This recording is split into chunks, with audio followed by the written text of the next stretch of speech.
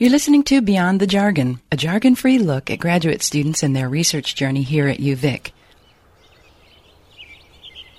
Welcome to Beyond the Jargon. I'm your host today, Liz MacArthur, and joining me in the studio is Yavor Denchev. He is a master's student in microbiology. Thank you for being here today. Hi, thank you. It's a pleasure. Let's be a little more specific about what you're actually studying. It's a pretty broad field to say microbiology. In a nutshell, maybe you can give us an idea of what your focus is. Oh, well, what our lab does is we work on infectious diseases, and in particular syphilis and leptospirosis. What I'm working on is the syphilis part. So we're looking at the ability of, or we're actually trying to figure out the molecular basis of how this bacterium is able to spread around the human body, because it has the incredible capacity to go pretty much anywhere in the body. We're trying to figure out how it does it at the molecular level. So potentially, in the end, we'll be able to figure out the pathway and find a way to make a vaccine for this pathogen. For syphilis? Yes. Wow. It's not really a disease that we hear much about. Is it one of those diseases that was, a big problem in the past and then sort of less of a problem in like more modern times? But I feel like I've heard maybe news stories of it cropping up again and more people. That's true. Yeah, it's a major burden in the third world countries, mainly Africa. And in Canada recently, and the States also. So first world countries, there's a resurgence for sure. And I think in the last decade, there's been about tenfold increase in Canada. Wow. And this is an increase in cases among the general population, as well as in congenital syphilis cases, which is cases in babies, because syphilis the bacterium can cross the placental barrier and infect babies as well. Wow. Yeah, so people don't talk about it much, but it's out there, and BC is pretty high up there in numbers. Really? Yeah, it's interesting. Actually, in Vancouver, the situation is pretty bad. Wow. Why is that? Do you know? In developed countries, it's usually the cases are mostly in the male population, and so that would include men who have sex with men as a specific subgroup. Also, people who abuse drugs. Interesting. I guess Vancouver is a pretty populated area as well, so it condenses. Metro Vancouver is the highest density of cases. Wow. Does that factor into your studies here at UVic out on the coast, or? Well, the lab I work in is the only lab that actually in Canada that works at the molecular basis of syphilis, trying to figure out the way the pathogen spreads around the body and causing infection. So we have the expertise and the technology to do these studies here that pretty much nowhere else are done. So it's pretty exciting. Yeah. And hopefully we're getting there. We have our breakthroughs. It's a lot of work. It's really tough to work with this pathogen, but we're getting there. Why is it so tough to work with this one in particular? It's a very interesting bacterium. It's very beautiful. It's very spiral. It rotates, kind of like has this corkscrew motility, but it's an obligate anaerobe, which means that it dies when it's exposed to oxygen. So it can only be cultured when there's pretty much no oxygen or little oxygen, and also it dies outside of the host, and it mainly infects humans and rabbits. So you cannot grow it in the lab like most other bacteria, which makes it really difficult to work with. If you cannot grow it in the lab, that means that you have to use rabbits to populate it. And actually you work with, you have to infect rabbits and you have to extract the bacteria from the testes of the rabbits. It's a tough job and not pleasant and not... But that's the only way to do it. So far, it hasn't been cultured. And if you can culture it in the lab, that means you cannot do any genetics on it. It's also a very fragile bacterium. And if you cannot do any genetics on it, that means if you want to look at a specific factor of the bacterium that is potentially involved in pathogenesis or virulence, you cannot really get rid of this or make it be expressed in really high numbers, which is the typical ways of studying these factors. So you have to figure out different ways to go at it. And what I'm doing is I have this other bacterium that's kind of like a relative, and this bacterium, it's also Spiro. It's from the same family, actually from the same genus, and we have these bacteria transformed with a factor that we think is important in the spreading of the syphilis bacterium, and we're studying whether this factor is actually really involved in the process. And then potentially that could become a vaccine target. Right. So it's kind of like a molecular Pac-Man that degrades other things. It's fascinating that you can't actually culture it and study it the way you would do other things. Yep. Instead, it has to be with rabbits. So you called it a beautiful pathogen. You get very excited about this. How did you come to be studying syphilis? How did you get here? It's interesting. I've always been fascinated by bacteria because they live everywhere. They can survive almost any condition. I mentioned this one doesn't breathe oxygen. There's bacteria that live in the Arctic, super cold temperatures, or in the hot geysers, or in the depths of the oceans. So it's an incredible diversity. And if you turn the page to pathogens, it's incredible how these like tiny, teeny things that you can't even see under, like with your bare eye, they can infect you and they can cause so much damage. So they have to have these incredible mechanisms to do that. And this just fascinates me, how something so tiny and something that you can't even see can kill you in like no time.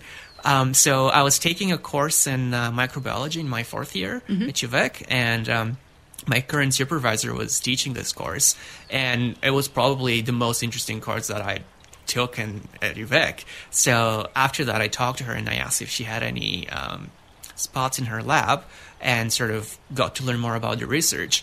And well, first of all, it's the curiosity and the challenge working with something that's so difficult to work with, and very few people in the world work with this pathogen. And at the same time, it has the incredible potential to make a really significant difference in the world. Yeah. There are 36 million cases of syphilis worldwide, and 11 million new infections per year. So that puts things into perspective. So it's very fascinating for you to work with it, obviously very rewarding. Does the idea that you could be working toward a vaccine that could help millions of people, does that add any kind of urgency to the research you're doing? Do you feel like this is like a puzzle that you really, really want to solve? Yeah, for sure. It's the vaccine is a long way from now, of course.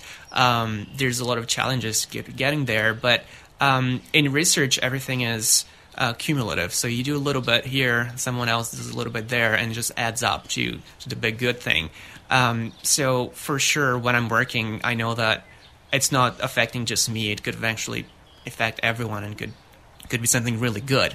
So that kind of like gives you a drive to keep working. But it's also the curiosity, because that's the first thing that got me into this, trying to figure out how the heck is this thing doing that. Yeah.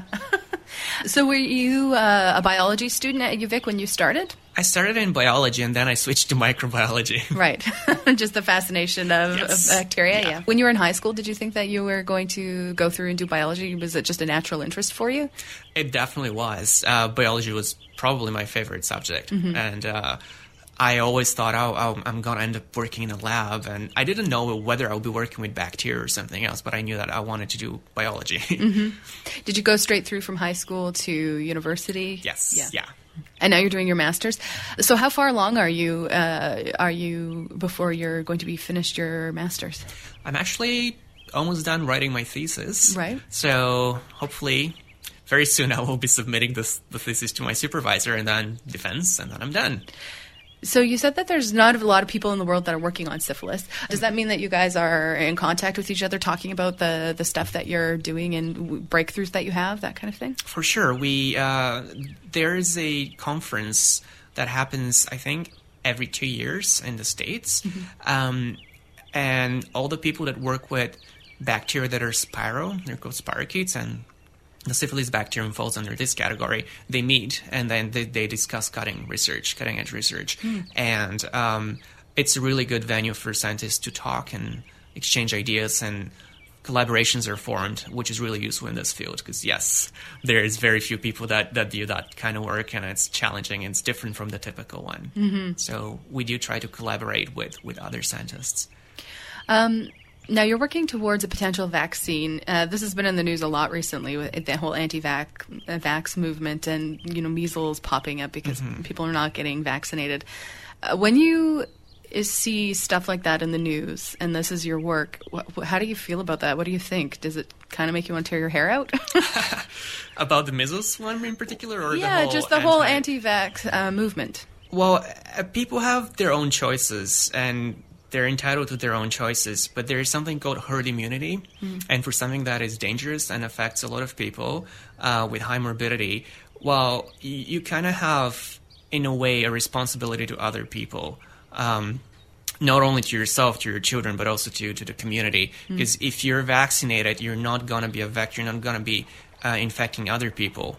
So in a way, this is called herd immunity, because by vaccinating yourself, you protect others. And the more people that are vaccinated, the better protected other people are. Mm-hmm. So it's social responsibility, really. In a way, yes. Especially for the really, really dangerous ones. Yeah. With something like a syphilis vaccine, would that eventually be for general population, or would it be a vaccine that would be specifically for like targeted groups of people? Well, first of all, syphilis is actually completely treatable and curable with antibiotics. But the fact that there's so many cases still means that there's something that's not being done properly. So this treatment is not enough. So in areas like Africa, for example, it's a huge area, they would really, I think, benefit from such a vaccine. So maybe you can definitely start by targeting certain populations that are at high risk. And then later on, people can think about it. Yeah. It's pretty amazing that you can study it without being able to like culture it in the lab and stuff. So you said that you have to infect rabbits to be able to do this, and then you have to extract it from the rabbits. Can you maybe explain the process of once you've extracted it from the rabbits, how you deal with it then? Is there like a time period before it dies? How does that work? So I normally don't do this. I don't work with the actual pathogen, the syphilis pathogen. I work with the relative one. Oh, right. But the process, I've seen it once. What they do is they extract the bacteria, and then you got to work really fast because, yes, they're exposed to oxygen. They're outside of their host normally, so they're really not feeling happy. And they're really fragile. It's really funny because it's such a dangerous pathogen that it can go anywhere in your body, yet it's so fragile at the same time. So you have to be really fast with it, and it loses infectivity within hours to days. So if you want to do something, you have to extract it and then do your experiment. Otherwise, you're losing the potential answers you're seeking. Right. And you're dealing with the bacteria that's related to it. That sort of acts in the same way. Is that right? It's a very interesting bacteria that there's a lot of confusion around it. As far as we know, it's non-pathogenic, so it doesn't cause disease. But originally, it was isolated together with a syphilis bacterium. So maybe it was pathogenic at a point, and then it became non-pathogenic, which happens with bacteria. But it's a close relative, so it kind of at a physiological level, it's similar to this bacterium. And since we can grow it in the lab, we don't have to use rabbits, and it's much easier. And just cheaper, and we can do genetics on it, which means that we can add or delete things from it, and this is exactly what I'm doing in my project. Adding and deleting things genetically from it? We already have something that's inserted in it. And this is this protein, which acts as the molecular Pac-Man.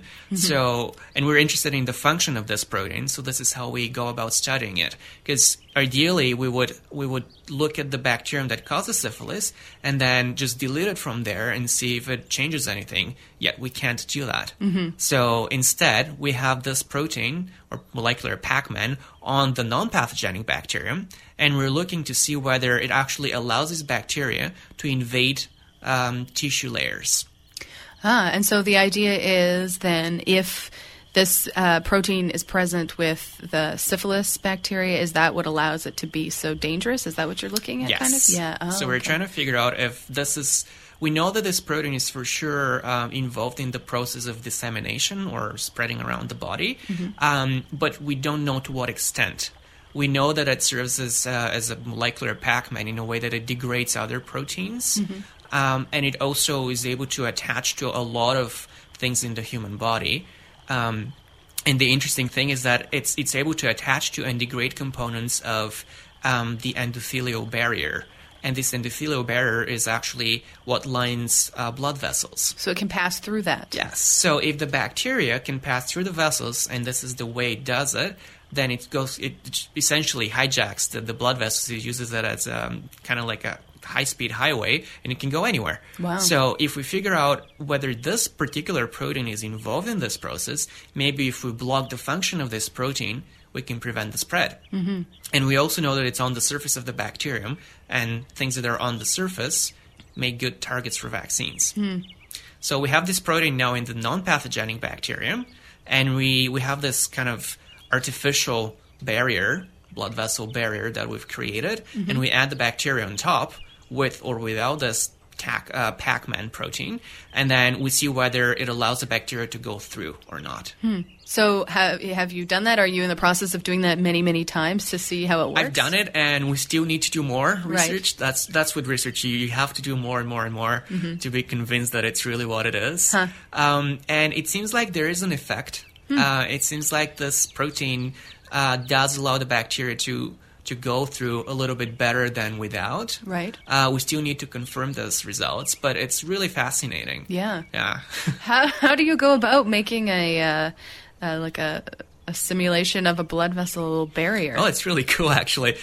It took a really long time. I struggled with it for very long time. It was a lot of sleepless nights. But the whole idea is the lining of blood vessels is sort of like there is a membrane. And then on top of this membrane, it's called a basement membrane because it lies on the bottom. On top of this membrane, there's a thin layer, just a single layer of cells. And these are called endothelial cells. Okay. Now, if you imagine the blood vessel, it's kind of like a tube. But if you cut the tube along its length and then you flatten it out, you pretty much have a sheet of cells that are attached to each other, and then underneath there is this basement membrane. So essentially I'm making an artificial copy of this where I use this, it's called matrigel, and this matrigel is pretty much a layer that makes an artificial basement membrane, and on top I can grow human cells. Wow. So you just go online and choose your favorite human cell line, and then you just order it, and it comes in a frozen vial. You thaw it, you grow it out in flasks, and then you can put them on top of this membrane. Well, you go online and you choose your favorite human cell line? Is that what you said? Yes, of course it has to be the right one. Is there like pictures of smiling faces and like these are my cells that are up for sale? How does that work? No, they haven't done that yet. But yeah, you pretty much choose the cell that you need, and in my case, this was just the cell that makes up the human umbilical cord vein. Wow. And these are endothelial cells. They're called HUVEC for HUVEC umbilical vein endothelial cell. It's a mouthful. But yeah, you just choose the cell that you need. In this case, you need that. In other types of research where people work with, for example, crossing the blood-brain barrier, you're going to choose a cell line that is from this area. Right. Or if you want to work with epithelial cells, you choose an epithelial cell line, or so on and so forth. So cells from different parts of the body that will mimic what you're doing. Wow. So then, so you grow in little vials, your cells, and then you spread them out. Is that what you said? Well, they come in a frozen vial, which you thaw, and then you grow it out into flasks, and it just provides a growth surface for them. And then you freeze more vials, so you have lots of them. And then you can thaw one of them, and then you put it on top of this membrane, and then they start growing and multiplying until they form a tight layer. Wow. Is it easy to grow them? Is it you just have to have the right conditions and they multiply naturally? It's a learning curve for the scientist. Yeah. aka me, to learn how to do it, but eventually it becomes a routine procedure. The cells know what to do, so as long as they have the right conditions, they will multiply and they will form the layer. One interesting thing with these particular types of cells, I want them to make a tight monolayer, so I don't want any holes between them, otherwise the bacteria will just go through easily. I want to have an actual barrier. But sometimes these cells kind of like cheat and start forming tubes. And so they actually start forming capillaries, which is exactly what I don't want, because then you have just empty spots and then just the tubes around. It's kind of like a network, or under the microscope, it's really interesting. It looks like a beehive. Huh. And the beehive is actually the tubes. And then in the center of the beehive is just a hole. Oh. So this is a natural response of these type of cells, because if you think about tumors, tumors grow into areas where there's they can in the middle of tumors there is no oxygen and there is no food supply, because they grow bigger and bigger and bigger, and they eventually would need oxygen and food supply. So they induce these type of cells to form tubes, to form capillaries, and bring them oxygen and food. So in certain conditions, these cells naturally develop these tubes. And so I have to figure out a condition where they don't form the tubes, because I want them to form a monolayer. So was there a lot of trial and error involved in getting them to grow flat?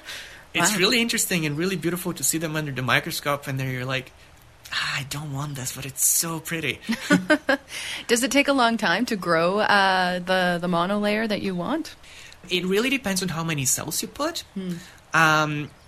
And if they have the right conditions, what I normally do is I put enough cells so that overnight I have enough of a tight layer that I can actually add on top the bacteria. Right. So they're pretty quick as long as you provide the right conditions and the right number of cells. And then how long, when you put the bacteria on top, how long does it take for them to make it through the layer? It depends on the different bacteria. The ones I'm working with take a while. Anywhere between 30 and 48 hours, you start to see good numbers traversing. And so I guess that would be like the infection time if you were exposed to, like potentially if you're exposed to the syphilis bacteria, and that's how it works. It would take around that time to get through, do you think? Well, in the literature, if you read the papers about the infection capabilities, they stated within an hour, the pathogen can pretty much spread around your body through the blood. Wow. Which is really fast. And we have to keep in mind that this is the actual syphilis bacterium, not the ones that I'm working with. Right. So it is possible that the actual pathogen is really fast. It probably has other proteins on the surface that contribute. My bacteria are kind of non-pathogenic, so they only have one added protein. So it's possible that it takes longer. Yeah. The protein needs to get active as well. Right. And what does the protein come from? Do you know? Is it something that would naturally be present in the human body that attaches to that bacteria, or is it from somewhere completely different? Well, this protein is on the bacteria. It's from bacterial origin. Right. It is true that sometimes the process of pathogenesis and evasion is facilitated by proteins from or components of the human body.